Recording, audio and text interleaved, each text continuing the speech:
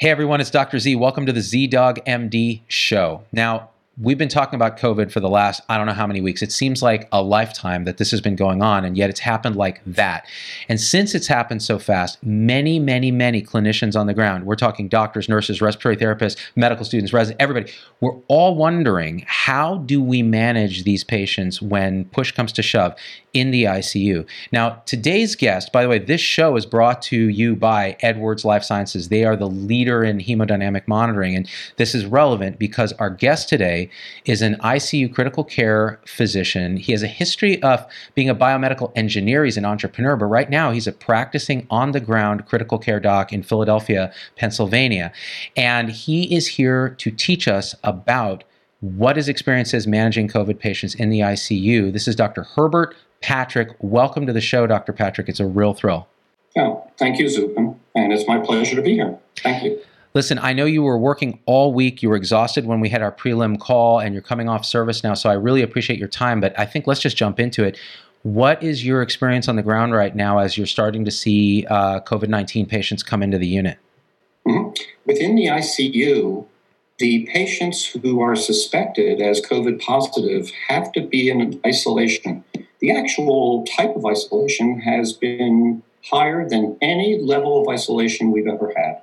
This is called enhanced isolation. And this enhanced isolation is airborne.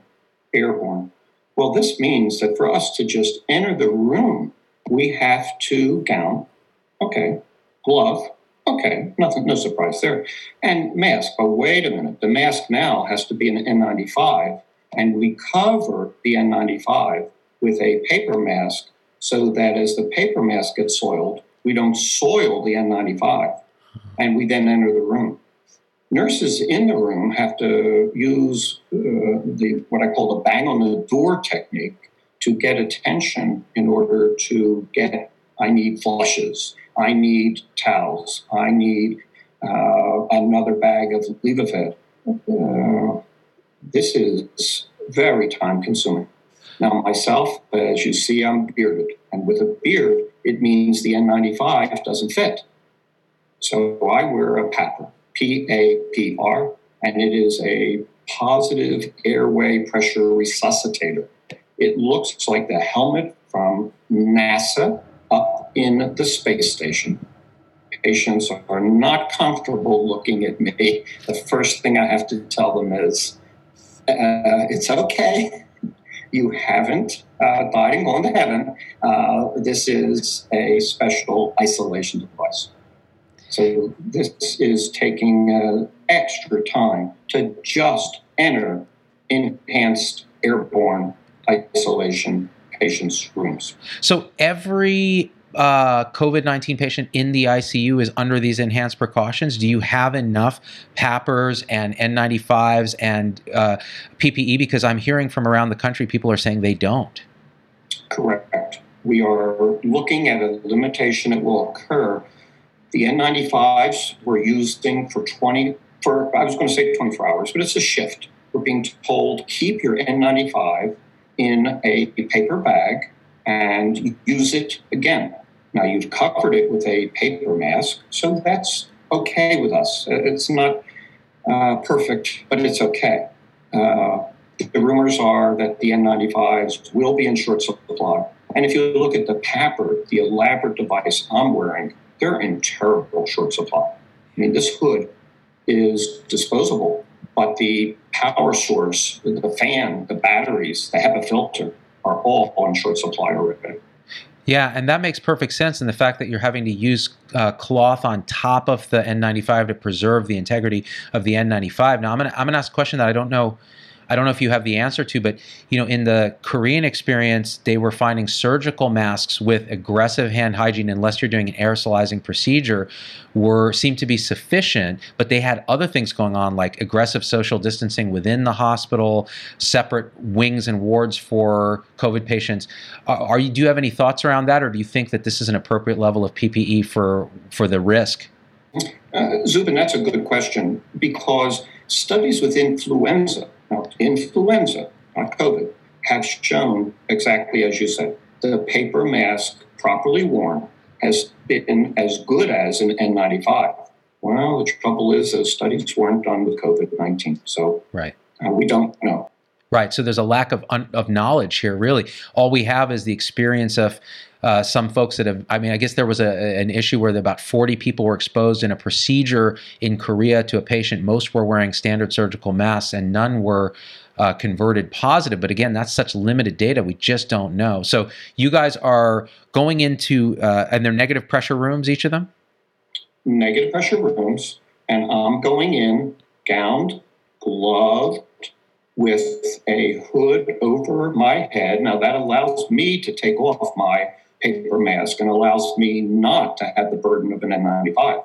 An N95 is quite a burden. Anybody wants to try an N95, wearing it for even an hour will learn that it's very hard to breathe after an hour through such a dense filter that's properly protective, but it's hard to catch your breath through that device.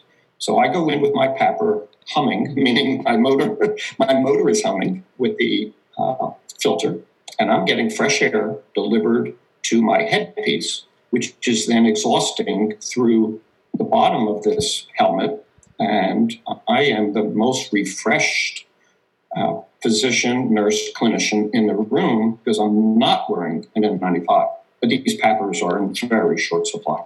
Yeah, I mean, ideally we'd have them everywhere and everyone would be able to do their job better. Although, again, even doing CPR, say, in a PAPR is a challenge, I imagine, just because of all the gear you're wearing. Right. Now, as the critical care physician coming in to intubate the patient, we're recommending that even if you're not bearded, get that PAPR and go in, because during the intubation, you're faced with the aerosolized material at the highest level. So, of course, that's what we're doing. We have the PAPR for the critical care doctor, but it is shared by any anesthesia person going into the room to do a intubation, or worn by the critical care doc going in to do the intubation. Makes sense. And so now you're seeing these patients. We talked about the PPE, and we'll circle back by the end to see if we remember to talk about what we're going to do when this PPE starts to run short, if it hasn't already. And I mean, actually, do you have thoughts on that now? Well, some of my colleagues have shaved their beards to enable the N95 to be appropriate. Others have actually purchased from companies their own N90, their own PAPRs. They're going for $1,500 to $3,000 on outside companies to have a personal PAPR. Very impractical, but that's what some critical care medicine docs have felt they have to do for their own protection. And the protection of their families who they are coming home to. How have you handled that yourself? With the return home, knowing the PAPR was my safeguard at the facility, we're also wearing paper masks throughout the entire shift. Without exposure criteria, if you come into the hospital, and since no visitors are permitted, you are given a paper mask, and you're going to wear that the entire 8, 10, 12-hour shift that you're on. Mm-hmm. So you then dispose it when you're done. So we hope we are limiting the cross-exposure from our own colleagues. And as I come home, what I'm hearing from everyone is we're throwing our scrubs and clothing into a washer to be immediately washed and dried, and taking full showers. And then while at home, using alcohol hand washes extensively, as if we might as well be at the hospital, keeping social distancing at home, while also alcohol washing everywhere we go at home, every room we enter. Well, I think that's actually really good advice for people, because I get a lot of questions from frontline staff from hospitals, and they just don't really know the best way to keep their own families safe. And I think you pretty much said it. And this is hard. This is difficult. It's extraordinary, but hopefully it's not a permanent thing, right? But it's still very, very difficult. And I think talking about it is very important. And I think the public needs to understand too what our frontline healthcare professionals are going through right now, that this is an ordeal. And honestly, the public in general is much safer from this thing statistically than we in the hospitals are. and we have to take extraordinary measures. So thanks for describing those so that people really understand. So we're now in the room, and what are you seeing in terms of the pattern of illness when these patients are arriving to you in the ICU? Right. Now, to explain what we see means who gets into the ICU, because you could be in enhanced airborne isolation but not need the ICU.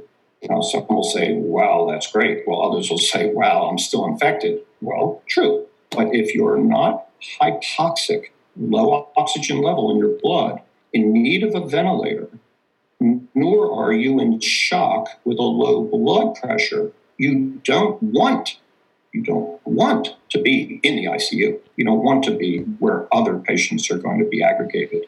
So what we see is one of those two. We will admit a patient who has low oxygen level in their blood, and we have to admit another patient who has oxygen okay, but their blood pressure is low. They're actually in shock, and it's from the infection.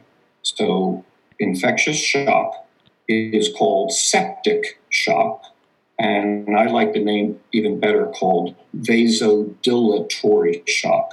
Vasodilatory. Your blood vessels dilate during shock of infectious type, and that lowers your blood pressure.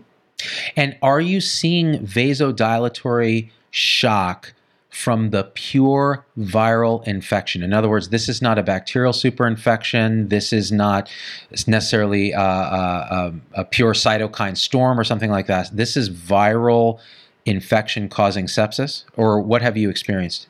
Yeah, no, this is tough to say. Another great question. The fact is, we're seeing vasodilatory septic shock in the COVID-19 patients. However, in searching for other causes, which you want to do, but yet you might first think it's only COVID-19 and there's no reason to search, we have seen endocarditis, infection of the bloodstream from the heart valve being infected, not with COVID, bacteria, straightforward bacteria. A MRSA, a methicillin-resistant Staph aureus. Or we see a patient complaining of a backside gluteal pain, and it turns out they've got a gluteal abscess. They have an abscess that needs draining. But they did show X-ray changes and hypoxia from COVID-19. So I don't know. I don't know what to say. Viruses usually don't cause vasodilatory shock.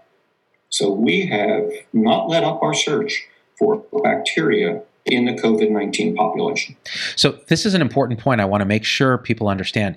Because there can be a true unrelated kind of scenario where you have a secondary infection and they could be related. So it could be that your immune system is compromised, or there are other predispositions that get you infected with something else. So the idea, if you're in shock and you have COVID-19, you don't just attribute the shock to COVID-19. You do need to make sure to rule out secondary causes without going crazy and bronching and doing stuff that's going to put a lot of people at risk. What's your sort of thinking on the diagnostic workup? Because everything you do could potentially either put the patient or the staff at risk when you're doing it. That's correct. So let's look at whether the COVID-19 positive patient has enough of a CAT scan X-ray burden to fit the hypoxia, or, geez, I don't think they do. I think this could have a component of bacteria, and we better search for that bacteria. So in this past week, I did go ahead and do a bronchoscopy to recover an attempted recovery of an organism, because I was not convinced the X-ray itself could explain a septic shock, but it definitely looked like COVID-19 by its appearance, which people call ground glass. And in fact, it turned out that it was an aspiration pneumonia, and yet the COVID was negative. Wow. So, the serology was negative. So, look, this isn't fair to say we should be bronching everyone. You're totally right. you can't, it's such a high risk procedure with patients who might be positive. You're totally exposed to aerosolized material. But in the atypical cases, I believe we need to look more thoroughly. If that x-ray just doesn't fit, we ought to look elsewhere. Got it. That's really interesting. And I've heard that repeatedly, that you do not give up the search if your concern is not satisfied by COVID diagnosis or lack thereof too, because even in a negative, right, if the clinical suspicion is quite high, the false negative rate of the test could come into play, correct? Do you guys have any protocols for that, or do you manage it clinically? No, we do manage clinically.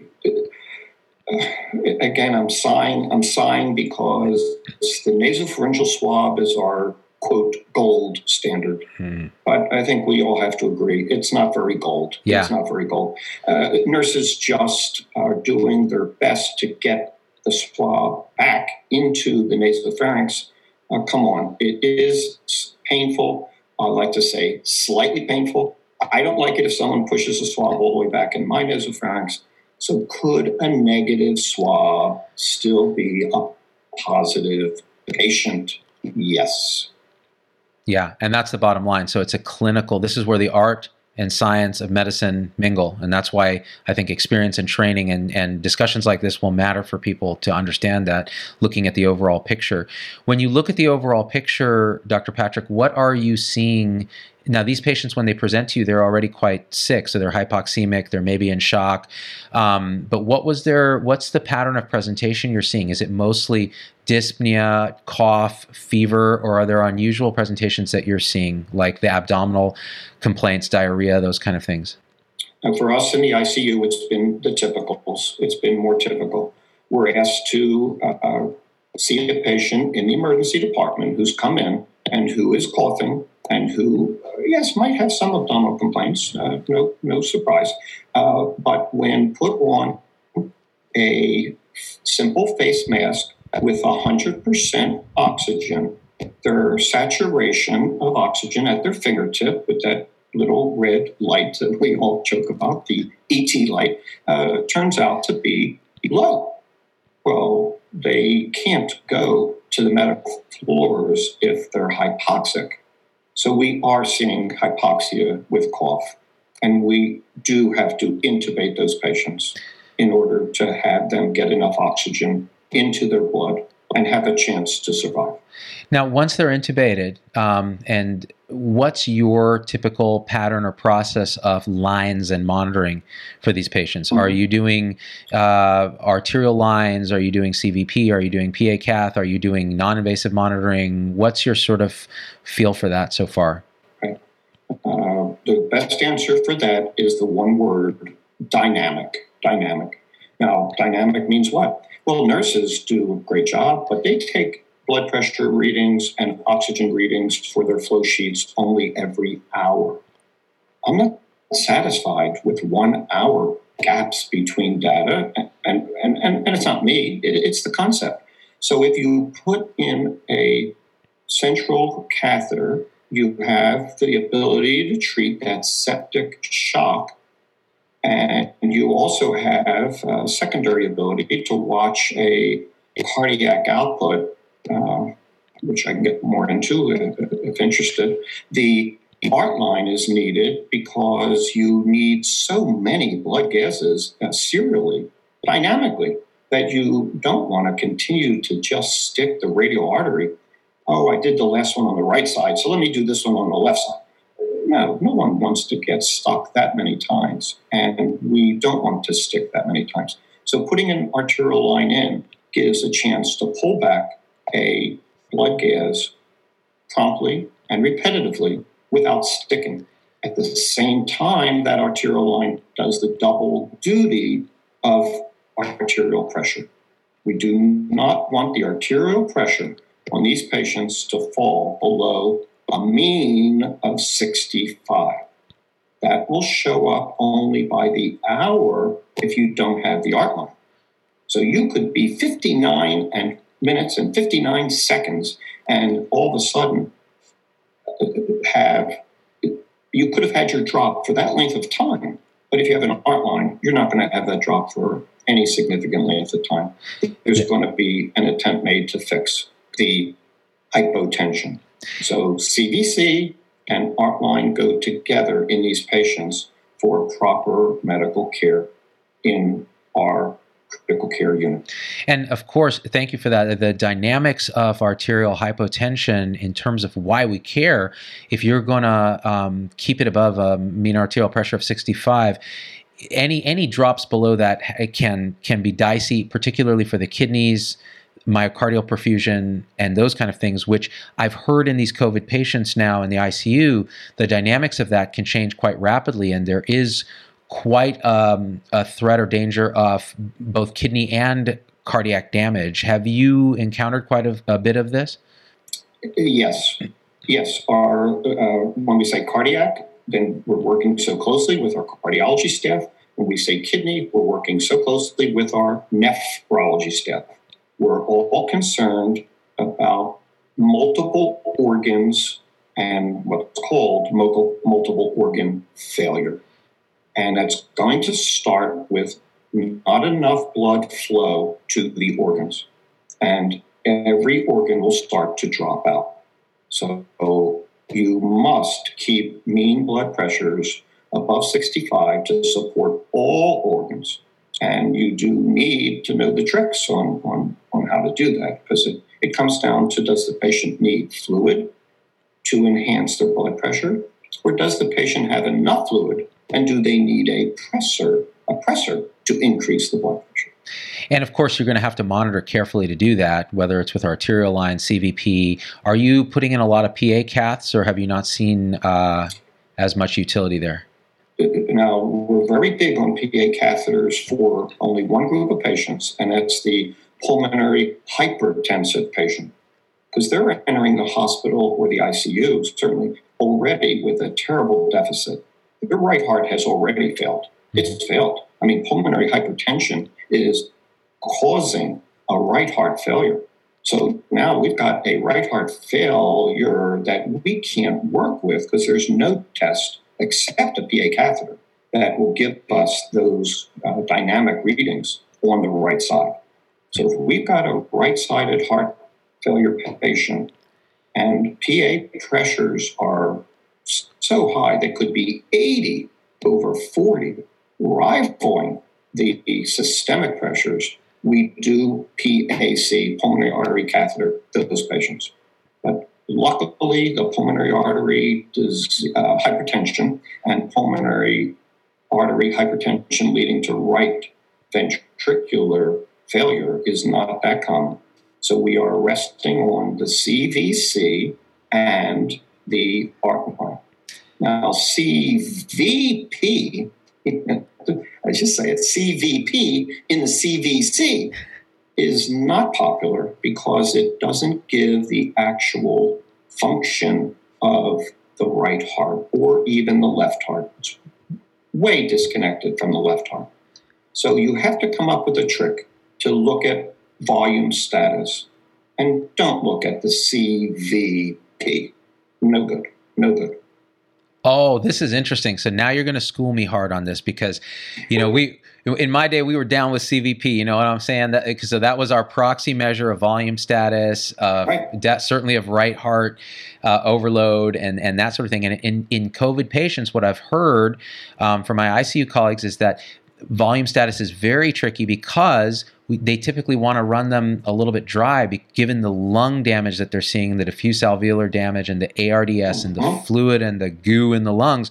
Running them wet is a very difficult thing to do, but there can be, it's very difficult to measure. So please teach me and teach our listeners the trick that you are talking about using your central venous catheter, and I don't know if you're combining it with any arterial measurements, but I'd love to hear what you're doing. Yeah. Right. So CVP is out as a number. Now, I'm careful to say that because I don't ignore CVP, but as a number I do. So we just get that off. We're not going to say a CVP that's low means more fluid, or CVP that's high means less fluid. But to try to explain CVP tracing changes, that's not where we should go, because there's a simpler way to do it. The simpler way is to look at that hypotensive patient who the nurse has found has the mean below 65. The nurse tells you, doctor, the patient has dropped their mean, it's less than 65. You have to challenge that patient with fluid, because if that works, by definition, they were fluid deficient. Right. This is the way it is. Yeah. This is the way it is. And if it doesn't work, they are fluid independent and do not need fluids. You must go to pressors. Yeah. So now it comes to what's the trick? The trick has to be a very rapid fluid infusion. If you tell a nurse to bolus a patient with fluid, most nurses turn the IV pump up to a setting we joke about 999. For those who know, and I think you know, that means 1 liter, 999 mLs, in an hour. Well, I want 250 in 5 minutes, 5 minutes, or I want 500 in 10 minutes. You're not going to get that on a pump. You have to hook that up to a pressure bag. And that's not hard. That's not difficult.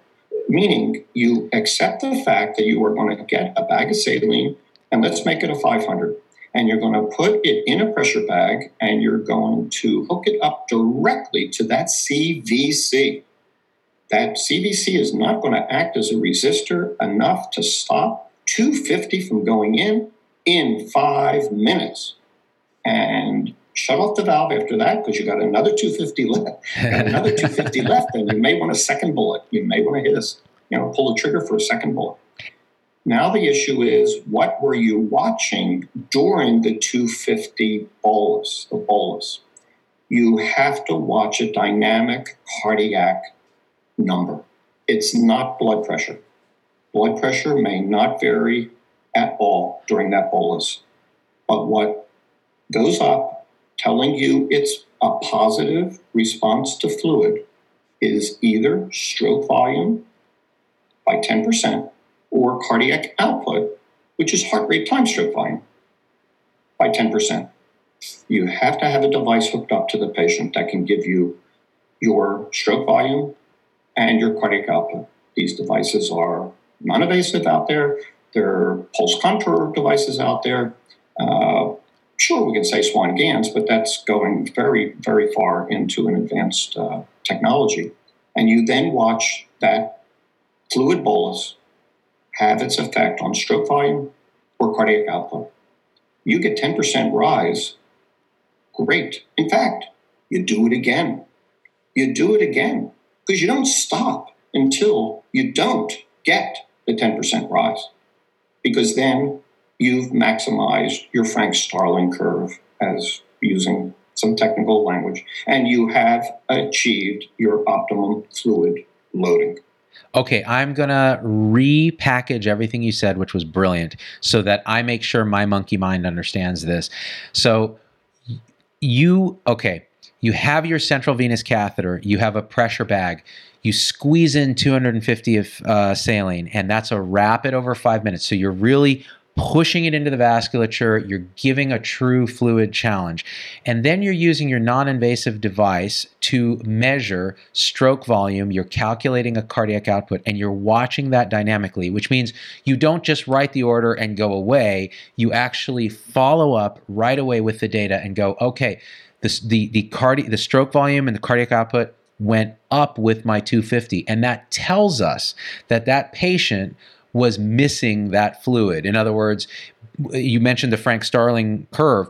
There wasn't enough stretch on those ventricles to trigger aggressive enough contraction, enough filling, enough cardiac output. And so it is both a diagnostic, so we found out what's going on, not enough volume, and therapeutic. We fixed the low blood pressure by improving cardiac output, hopefully. And to the final thing you said, so that I understand, is keep giving it until you stop getting benefit or you fall off the Starling curve and you actually see cardiac output drop. So is that correct? So that's That's your sort of way of doing this. It's no longer just, oh, the CVP is a little low, let's give fluid. I gave some fluid, the CVP got worse or something, or it got better, but the patient looks worse, and that just says, well, you're looking at the wrong parameter. You're looking at a proxy that's not really measuring cardiac output. Zubin, you have it perfectly. Thank you. Dad, I got to say one thing, Dad. I told you I was a doctor, okay? You're just wasting time on YouTube. No, okay? I was trained. I'm sorry. Back to you. There's a second trick, which is just as good for the 250, but requires a physical positioning of the patient. We can have patients empty their legs of 250 mLs of blood back into the circulation if you lift their legs up. So it's called a passive leg raising test, a PLR. Now, that's even easier, I would say, than the fluid challenge. So why didn't I use it first?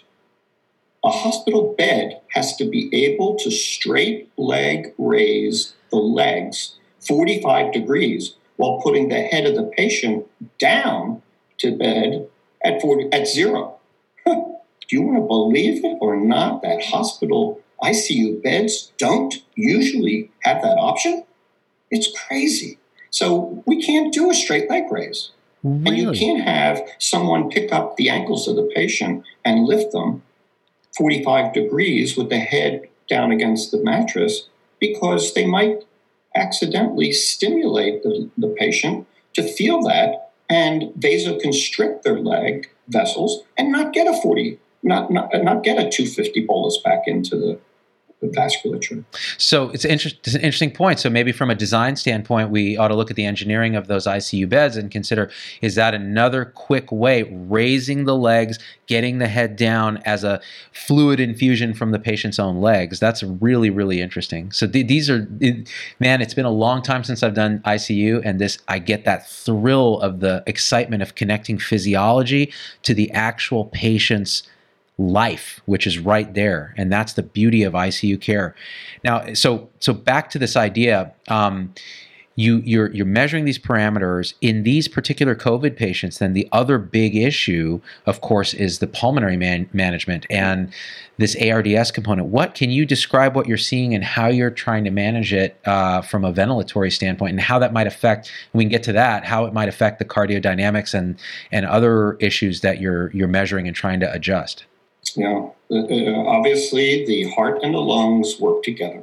So if we now start with how we want to manage the lungs and assume we're not touching the heart yet, because we'll get to that, the lung alveoli, the actual sacs in the lung, have been invaded by a virus. Now, this is different than being invaded by an actual pneumonia, bacteria. Bacteria make pus.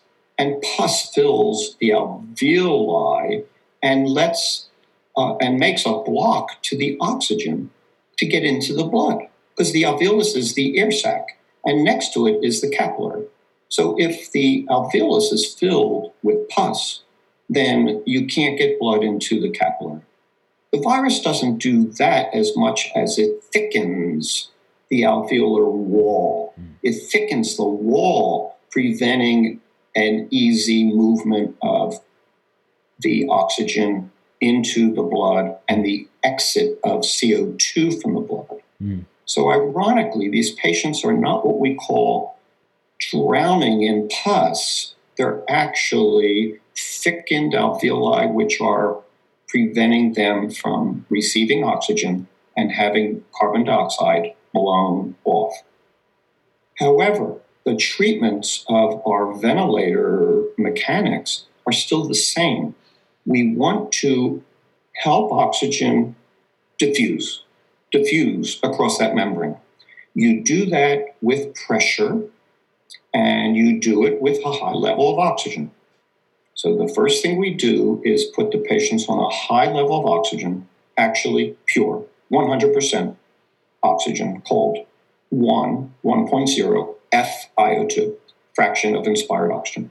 Number two, we set their volume going into their lungs to hopefully distend these alveoli properly, but you can't over distend them in an attempt to help the patient, because that backfires. That backfires and leads to alveolar damage by the clinical team.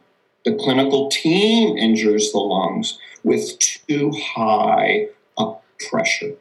So it's accepted that pressures in the lungs should not exceed 30 centimeters of water. Now, this is centimeters of water, not millimeters of mercury. This is a very gentle inhalation that human lungs need to stay healthy. So you set the FiO2 to 1. You set your volume going in to not exceed 30 centimeters of water. And then there's a value of exhalation called PEEP, P-E-E-P, for positive end expiratory pressure.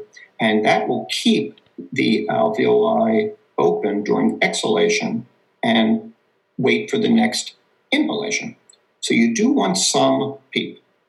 So we set 8 as our starting PEEP, FiO2 of 1, and tidal volume to the pressure does not exceed, it's actually called plateau pressure, does not exceed 30 centimeters of water.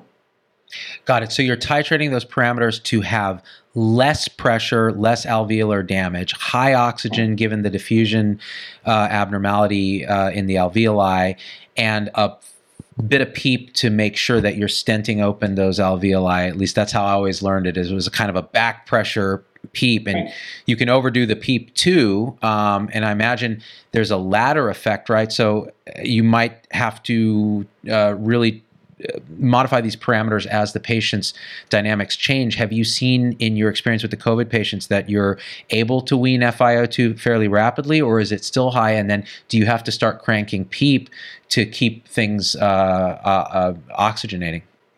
The order of events, which is what you're actually asking, super question, is lower your FiO2 and keep your PEEP where it is. As you lower the FiO2, that means the patient's improving. If you drop your PEEP, you're going to lose this recruitment, this keeping the alveoli open.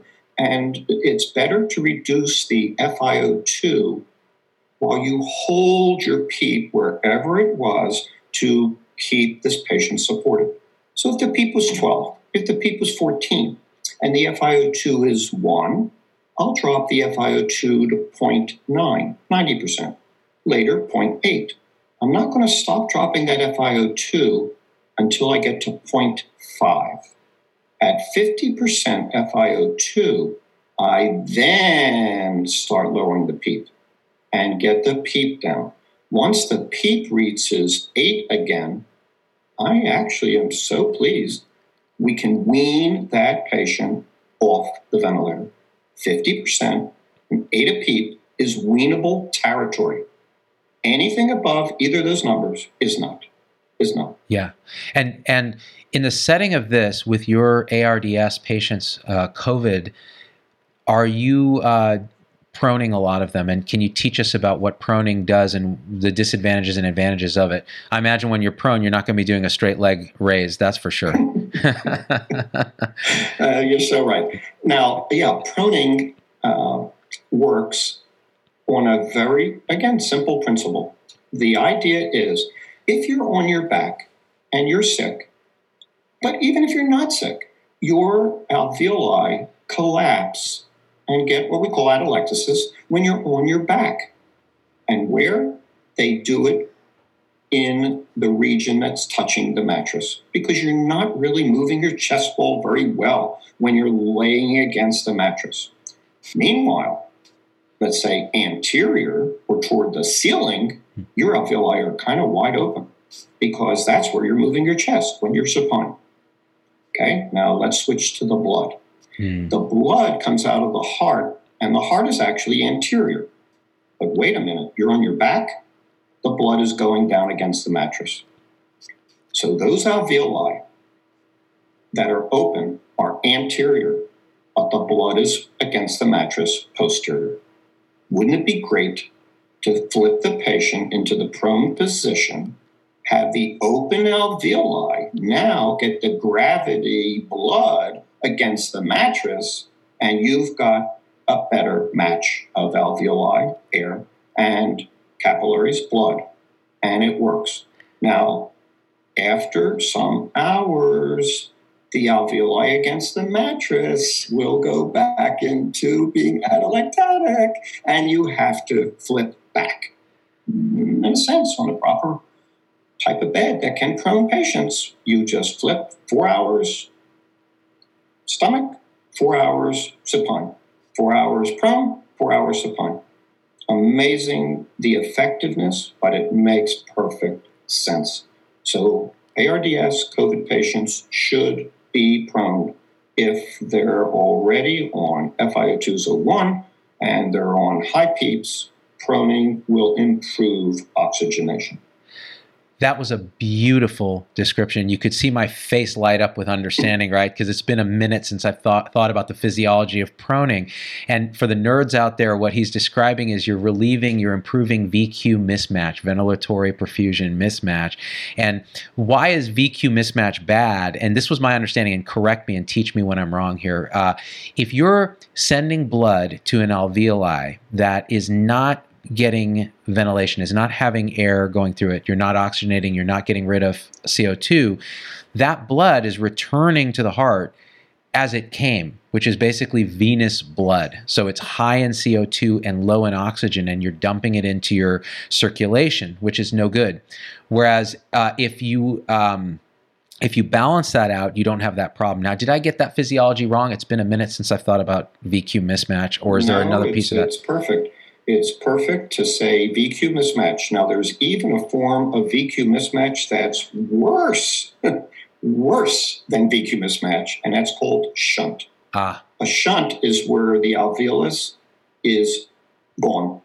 It's so shut off that it is not functioning. And VQ, I teach that as V equals 0. And I'm afraid some of the COVID patients have got to have V units that are going to be 0 functionally, because of the viral influence on their alveolar walls.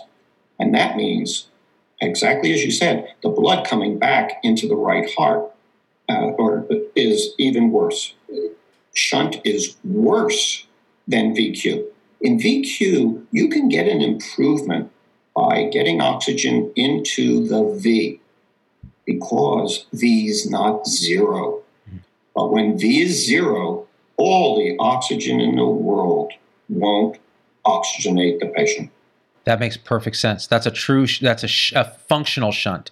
It's not an anatomical shunt. In other words, you're not changing through a anatomic defect, shunting deoxygenated blood to the left side of the heart. It's a functional shunt because blood is not getting oxygenated or ventilated, and it's going right back. So that's an effective shunt. Did I understand that correctly? That is correct. It is a non-anatomic shunt. It's not a hole in the atrium septum. It's not a hole in the ventricular septum. It is functional. And V must equal 0. When you have a patient on 50% oxygen and look at their hypoxia and raise them to 100% oxygen, and the next blood gas, PaO2 didn't change at all, wow, that's shunt. Because if it does go up, that's VQ mismatch. That's VQ mismatch. That makes sense. So it's a matter of degrees, a matter of severity, more or less. Right. Yeah. So, okay. So proning, you're doing, here's a question from a blood gas acid-base standpoint with these patients. So I've heard conflicting things. So some have told me you allow permissive hypercapnia in these patients. Some have said, no, we can't because they get so acidotic that it becomes myocardially affecting and so on. What's your experience with the acid-base status in these patients as related to your interventions? Mm-hmm. Now, I'll tell you that what your colleagues said were both correct. Both correct. Neither one is wrong. So what do you want to do? What I do is permissive hypercapnia. but I do not let the pH fall that low. So then people say, well, what trick are you doing for that? Well, you want to enhance the patient's bicarb. You want to lead them into permissive hypercapnia, which, look, they may already be in it, and you didn't have to lead them anywhere because they can't exchange their CO2 through the COVID thickened alveolar wall. So with that CO2 rise, their pH is going to fall. But what if we give them bicarb? Now, people will say, well, bicarb is sodium bicarb. I don't want to give a lot of salt to these patients. Well, I don't either. But there's other ways to give bicarb that you just have to think about. One is bicitra. Bicitra is the two salts of citrate that go down an OG tube into these patients. When it hits the stomach and absorbs into the liver circulation, the liver converts citrate to bicarb. This is great. Give all the citrate you want, and it doesn't raise the sodium. It doesn't raise the sodium. And in fact, there are IV riders of K-citrate or sodium citrate. You can do it that way. Mm-hmm. And if a patient is, I'm afraid, already on dialysis, if they are on dialysis for renal insufficiency, injury, talk to your nephrologist and get the nephrologist to raise the bicarb in the bath. Our nephrology team working with us will raise to 40 milliequivalents per liter. And you can handle these hypercapnic patients using permissive hypercapnia because it is a great way to treat COVID patients. Permissive hypercapnia, but nobody wants the pH to fall below 7.2, 7.15. And in patients I work with the nephrologist, with the bicitra, we keep the pHs up. I'm going to try to repackage this now so I understand it, and also for like medical students and others who may not fully understand the terminology. So when we say hypercapnia, we're talking about carbon dioxide. So allowing carbon dioxide to be higher than we would normally physiologically have. Now, remember when your carbon dioxide goes up because of the Henderson-Hasselbalch equation and how carbon dioxide, just a little aside, this kind of nerd stuff, and again, it's the reason I went to medical school, to be honest, because I'm a big nerd and I don't get it right all the time, but it's so much fun to think about. So when you have a lot of CO2, you're actually creating an acidic situation. So your pH drops when your blood becomes more acidic, and that can cause lots of problems in multiple organ systems. So the bicarbonate actually that you're talking about administering buffers that extra acid and allows you then to not worry so much about ventilating off all that CO2, because in order to do that, you're going to have to run your ventilator in a way that A, may be impossible for the patient's physiology with ARDS, but B, may be an issue of damaging lung because you have to ventilate with higher pressures that's going to cause damage. Did I understand that correctly? That is perfect. If you add to your thought that no ventilator can enhance O2 and CO2. The settings for each are different and they are separate. It's like you have to be schizophrenic. If you're a critical care doctor running a ventilator, take part of your brain and say, that's the oxygen. Because if you want to optimize oxygen, you cannot optimize CO2. So permissive hypercapnia is, if it's needed, go for it. pH should not stop you. Got it. So this is a way of saying there's a trade-off. If you can't do both, let the CO2 rise to favor better oxygenation. That makes sense. And then, so relating to those trade-offs and the schizophrenia of this, I just have to ask this question. Using a single ventilator to ventilate two patients, is that a feasible thing? And I've talked to others on the show about this, and everybody has a different kind of idea about this. But have you thought about this at all, and how would that work? Right. I have thought of it and the connection. Let's set aside the valves and the things.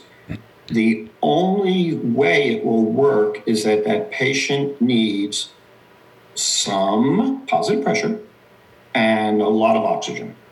Well, in that setting, you can share a tank, you can share a vent if that's all you need. But if you're into permissive hypercapnia, and if you're into high PEEP and adjusted PEEP levels, no, you can't co-vent, as they call it. COVID, co-vent. COVID and co-vent. Just great terminology. We're in strange times. So it will work. God, you could put 3, 4 patients. If all they need is extra oxygen, let's think of some crazed idea. Let's seal a room to be airtight, and let's pump in oxygen into that room to make it a hyperbaric room. Look, hyperbaric chambers exist, but you only fit one person into it. Well, let's make a hyperbaric room and call it the COVID hotel. And you're in there and you will have all the oxygen you want. And you can share it on a pipe, or you can share it in the room with no connections. So co-venting can work if you're only short of oxygen and a little bit of positive pressure, because no one's going to, let's say, get more than 30 centimeters of water, and everyone's going to share the same FiO2. It will work in that situation. But if you want permissive hypercapnia, if you want to adjust PEEP, if you want to do things individually, no. Not going to happen. Not going to happen. So thank you. So if we're talking about, by the way, I got to compliment you. You have a lovely teaching demeanor, and a lot of physicians I've met lack that, and some have been amazing. And so to be one of your students would have been a true joy. So, and right now it's a joy to learn from you. So thank you for that. Before I forget to say that. So this being said, how are these patients dying if they're dying? How are we finding them spiraling? And what are you seeing? Is this a cardiac issue at that point? Is this a failure to oxygenate? Is it a sepsis and multi-organ failure thing? What are we seeing in the COVID patients in your experience? Mm-hmm. Let's look at the sequence. So if the sequence toward death has to be hypoxia, we don't die as humans under almost any circumstance until we're hypoxic. Now, you'd say, really? But really, think about it. Even if you're in comfort care and you're not being stressed in any way, if someone will come in and put a finger oximeter on your finger and you are dying from a terminal disease, an end-stage disease, until your finger oximeter falls, you will continue with a heartbeat. Now, you may not be awake and you may not be in any way painful, but I am saying you will not have a systole occur until your oxygen falls. Therefore, the trigger that's happening, the trigger that's starting the sequence toward death, is hypoxia. Now, to avoid that, we've mentioned FiO2. Well, 1 is as high as you go. We've mentioned PEEP. And we've mentioned tidal volume. If the FiO2 is 1, if the tidal volume is giving 30 centimeters of water plateau pressure, you have your PEEP. You have PEEP to work with. You may rescue this patient with PEEP. So you turn up the PEEP. Of course, the first thing to realize is you have pushed your plateau pressure of 30 centimeters of water higher. By definition, you've put more pressure into the lungs. You have to cut down your tidal volume. You have to cut it back to get back to 30 centimeters of water, because the PEEP you added, basically 1 for 1, although there's exceptions, has upped the plateau pressure by the same number. So if you were at 30 and you added PEEP from 12 to 14, your plateau just went to 32. If your tidal volume was 400, you likely will drop it to 350, maybe even 300. But you're back at 30 centimeters for plateau, you're okay at the high PEEP. So if a team does not respect that need to cut back tidal volume with PEEP increases, they could end up causing lung injury, which will cycle into more hypoxia. They will go to more PEEP, they will cycle into more damage, they will cycle into more hypoxia, and the patient will be hypoxic and start the trajectory to death. And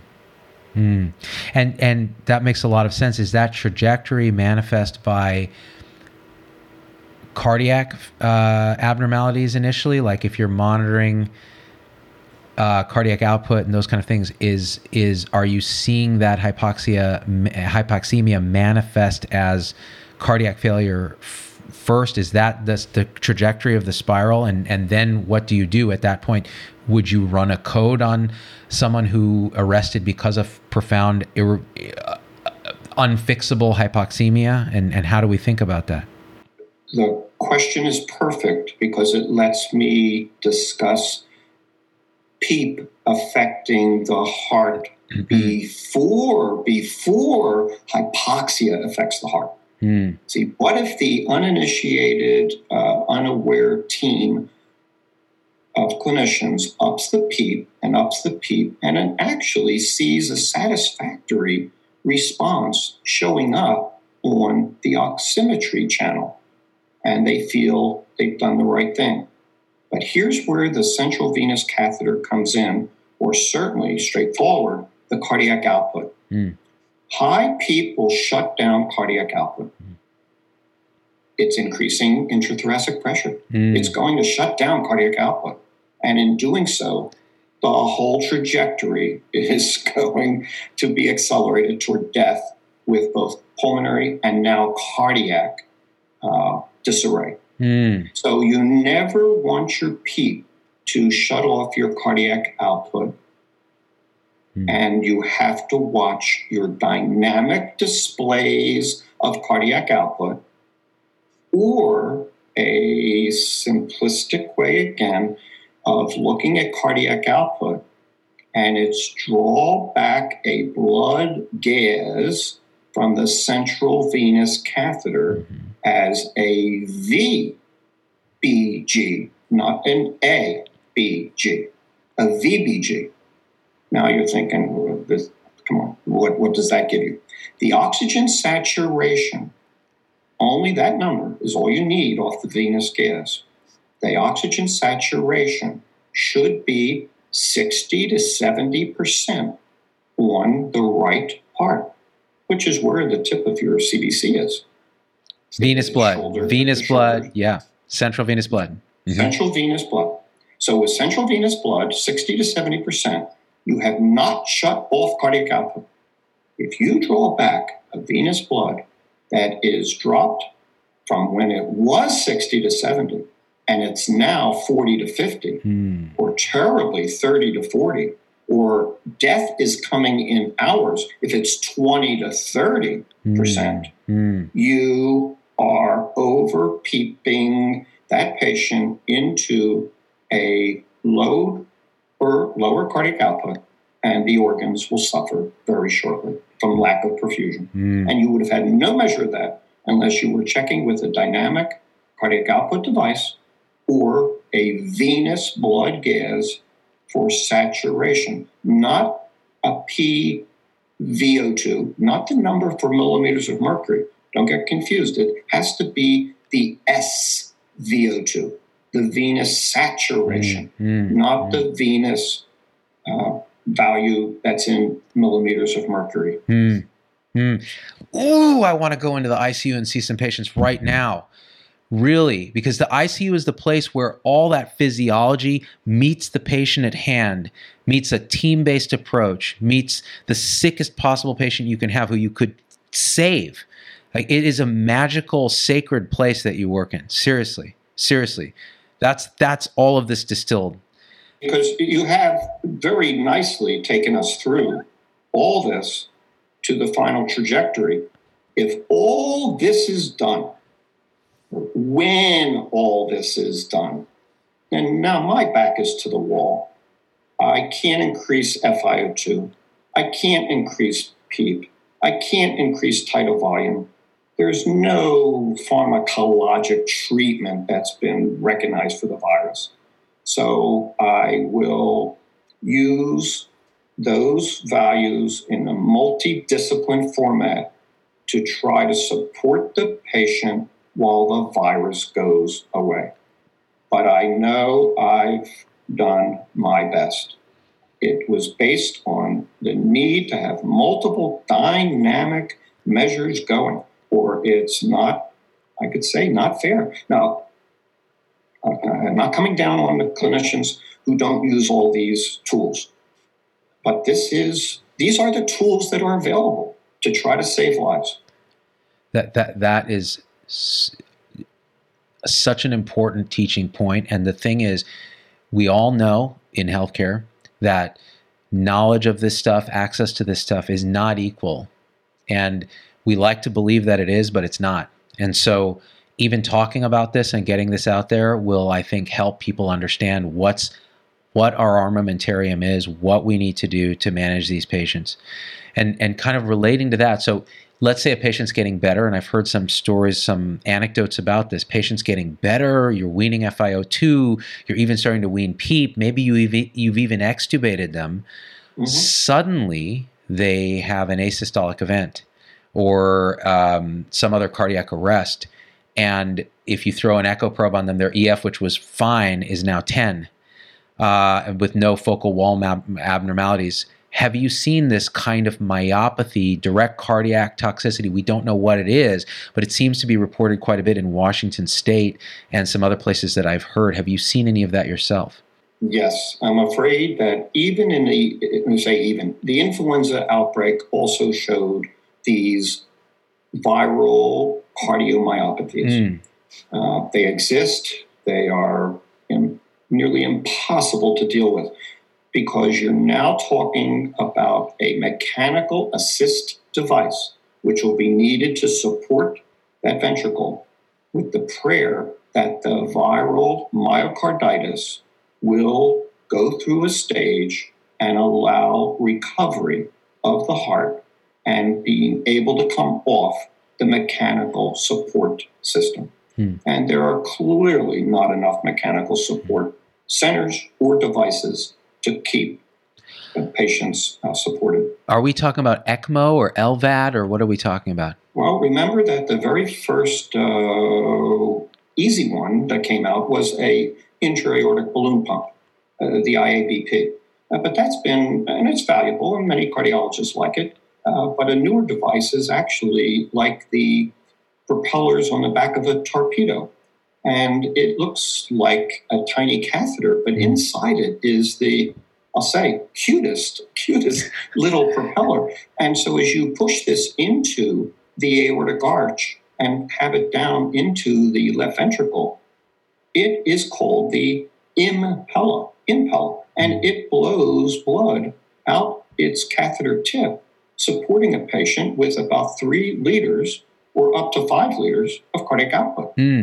So it's not as complicated as an AIBP, but it's limited in its availability. Right. And I've never used one of those. That's really interesting. Yeah. So you are seeing this viral myocarditis type of thing, or whether it's a stress myocarditis or viral myocarditis. Are you guys using steroids at all? Because I've heard not to do that unless the patient's already requiring it for some other reason, COPD, et cetera. Correct. Personally, I'm not using steroids for this. We all fear that the steroid effect on a virus might be opposite of what we want. Yeah. That a steroid could allow the virus to proliferate. Yeah, and I guess... And we're not convinced that it would stop the viral myocarditis to begin with, but that is unfortunately rare, but it's happening, and steroids won't block it. Are you guys doing the chloroquine, azithro, remdesivir, those sort of experimental things? The answer is yes, under the guidance of infectious disease approval. It cannot be written by me, but I can consult ID, actually by phone, and the infectious disease team will judge whether the patient qualifies for that trial. It's a trial. Remember, it's not been shown to be efficacious. That makes a lot of sense. I think that what can be mentioned is actually the success and not the trajectory toward death. You see that after you pull, so If a patient begins to improve, the improvement will show through an FiO2 decrease, keeping the same saturation of oxygen at the fingertip. So they're getting better. They're clearing up. The X-ray may not show clearing at all. The CAT scan may not show clearing at all. Don't worry. Those are anatomic pictures. They are not physiology. The physiology is in what we call the PA divided by FI ratio of O2. So the PaO2 on a blood gas divided by the FiO2 that was needed to get that blood gas. So as PaFi goes up, the patient is getting better. When you reach 50%, start dropping your PEEP toward 8 or 5 is whatever your institution uses, and place the patient on what's called a pressure support wean. Well, that's what we do. We do a pressure support wean. And then at that point, that patient's breathing on their own. And if they are showing a good gag and a good cough, we will extubate. And they have come through hell, but they are alive. And the important thing is, while they were supported on high FiO2s, tidal volumes, appropriate adjustments, and high PEEPs, they were sedated. They were knocked out. They are on high dose of analgesics and high dose of anxiolytics and drugs that are anesthetics, and they are out. So they must stay that way during the severe phase of the disease, because you can't have coughing, fighting the vent, and patients not synchronous with our ventilators. But they have those drugs lifted. The drugs get lifted, and they have made it, and they will wake up, and they will wean, and they will get extubated. Those drugs will be off at the time. They need to be explained that they have been in a coma. We use the word coma. It's a drug-induced coma. For as many days as they've been in a coma, they have no idea how many days they've been out of this world. There's so much, and that's a whole show in itself, because I want to ask just a couple quick questions relating to that. So are you having to paralyze patients at all, or is the sedation sufficient to keep them from being asynchronous on the vent and bucking the vent? I find, now I have to smile and say that I teach that paralysis is not necessary until you are so unable to synchronize that patient through 2 mechanisms. So everyone says 2. There's not 2 mechanisms. There's only pharmacologic sedation. No. There's ventilator sedation. There's ventilator knob sedation.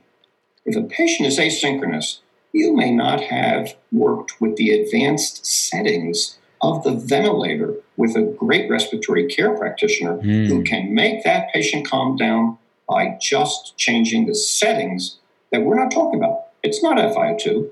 It's not PEEP. It's not tidal volume. It's things like flow. It's things like triggering. It's advanced settings for inspiratory cutoff.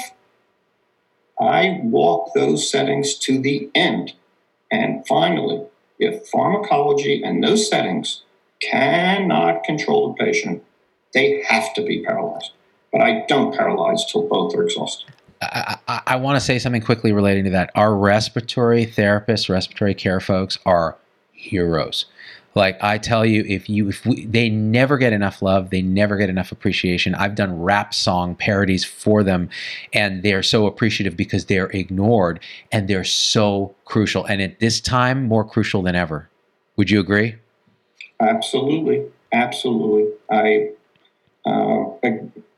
can't think of any other ways to say it. As a past medical director of respiratory care, that's when I first got to respect them. But we would get nowhere now without the respiratory therapist round the clock caring for these patients and knowing those, what I call hidden buttons. the hidden switches, the hidden knobs. The Easter eggs on that vent that like only they know, right? And oh man. And so quick question then as we get ready to wrap up, because I'm probably running out of space on my recording device.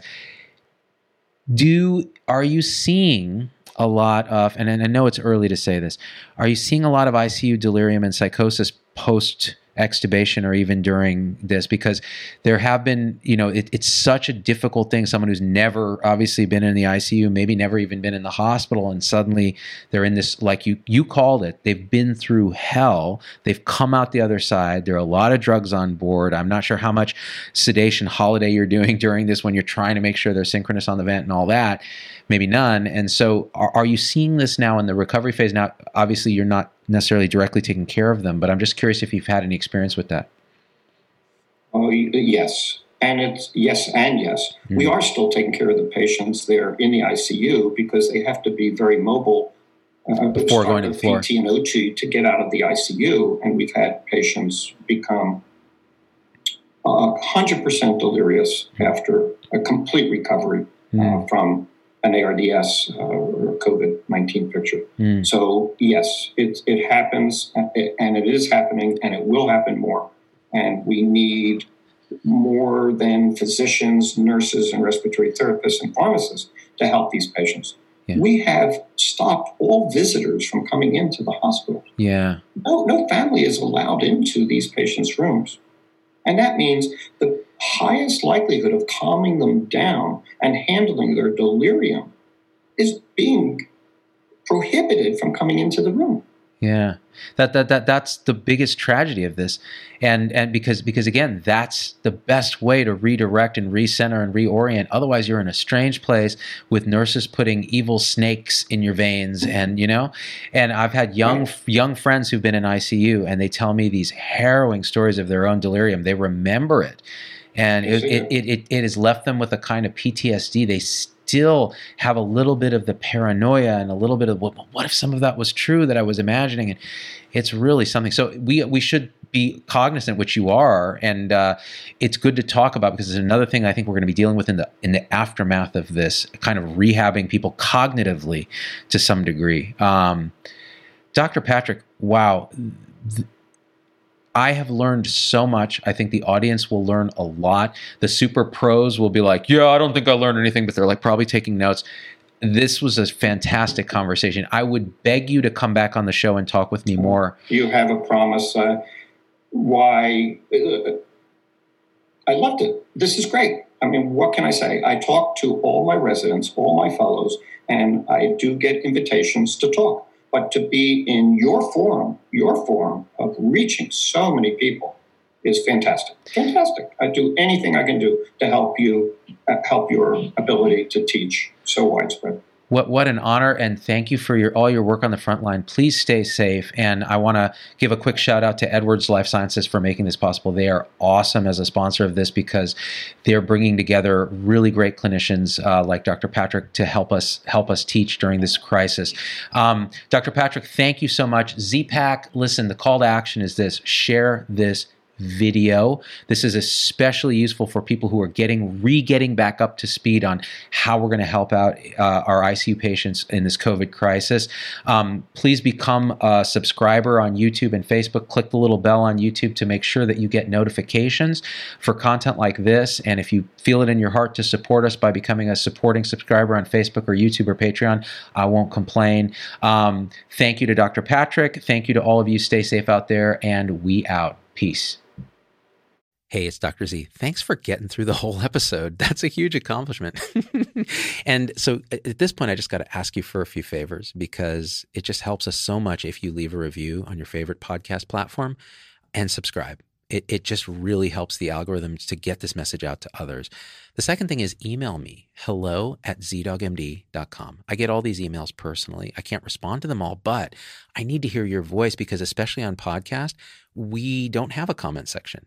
And I want to hear how this episode affected you, what you'd like to hear in the future, what you think we got wrong, what we think we got right, anything, or just say hi. So that's really powerful. And the third thing is, financially, it helps us a lot to support the show in any way you can. And if you go to zdogmd.com/supporters, you can join our supporter tribe on your favorite platform, YouTube, Facebook, Instagram, wherever. What that will get you on those platforms is live shows with me that are exclusive for supporters and access to our Zoom meetings where we talk about awakening realization and we share with each other our own experience. It's a powerful group effect. It's a community, really. And we support and love each other and share, again, through our own experience, how we're waking up. So, and that ripples out into systems, into transforming healthcare and education and government. So it really starts with us. So join us there if you can. Again, zdogmd.com/supporters. And I'm so grateful to have you with us.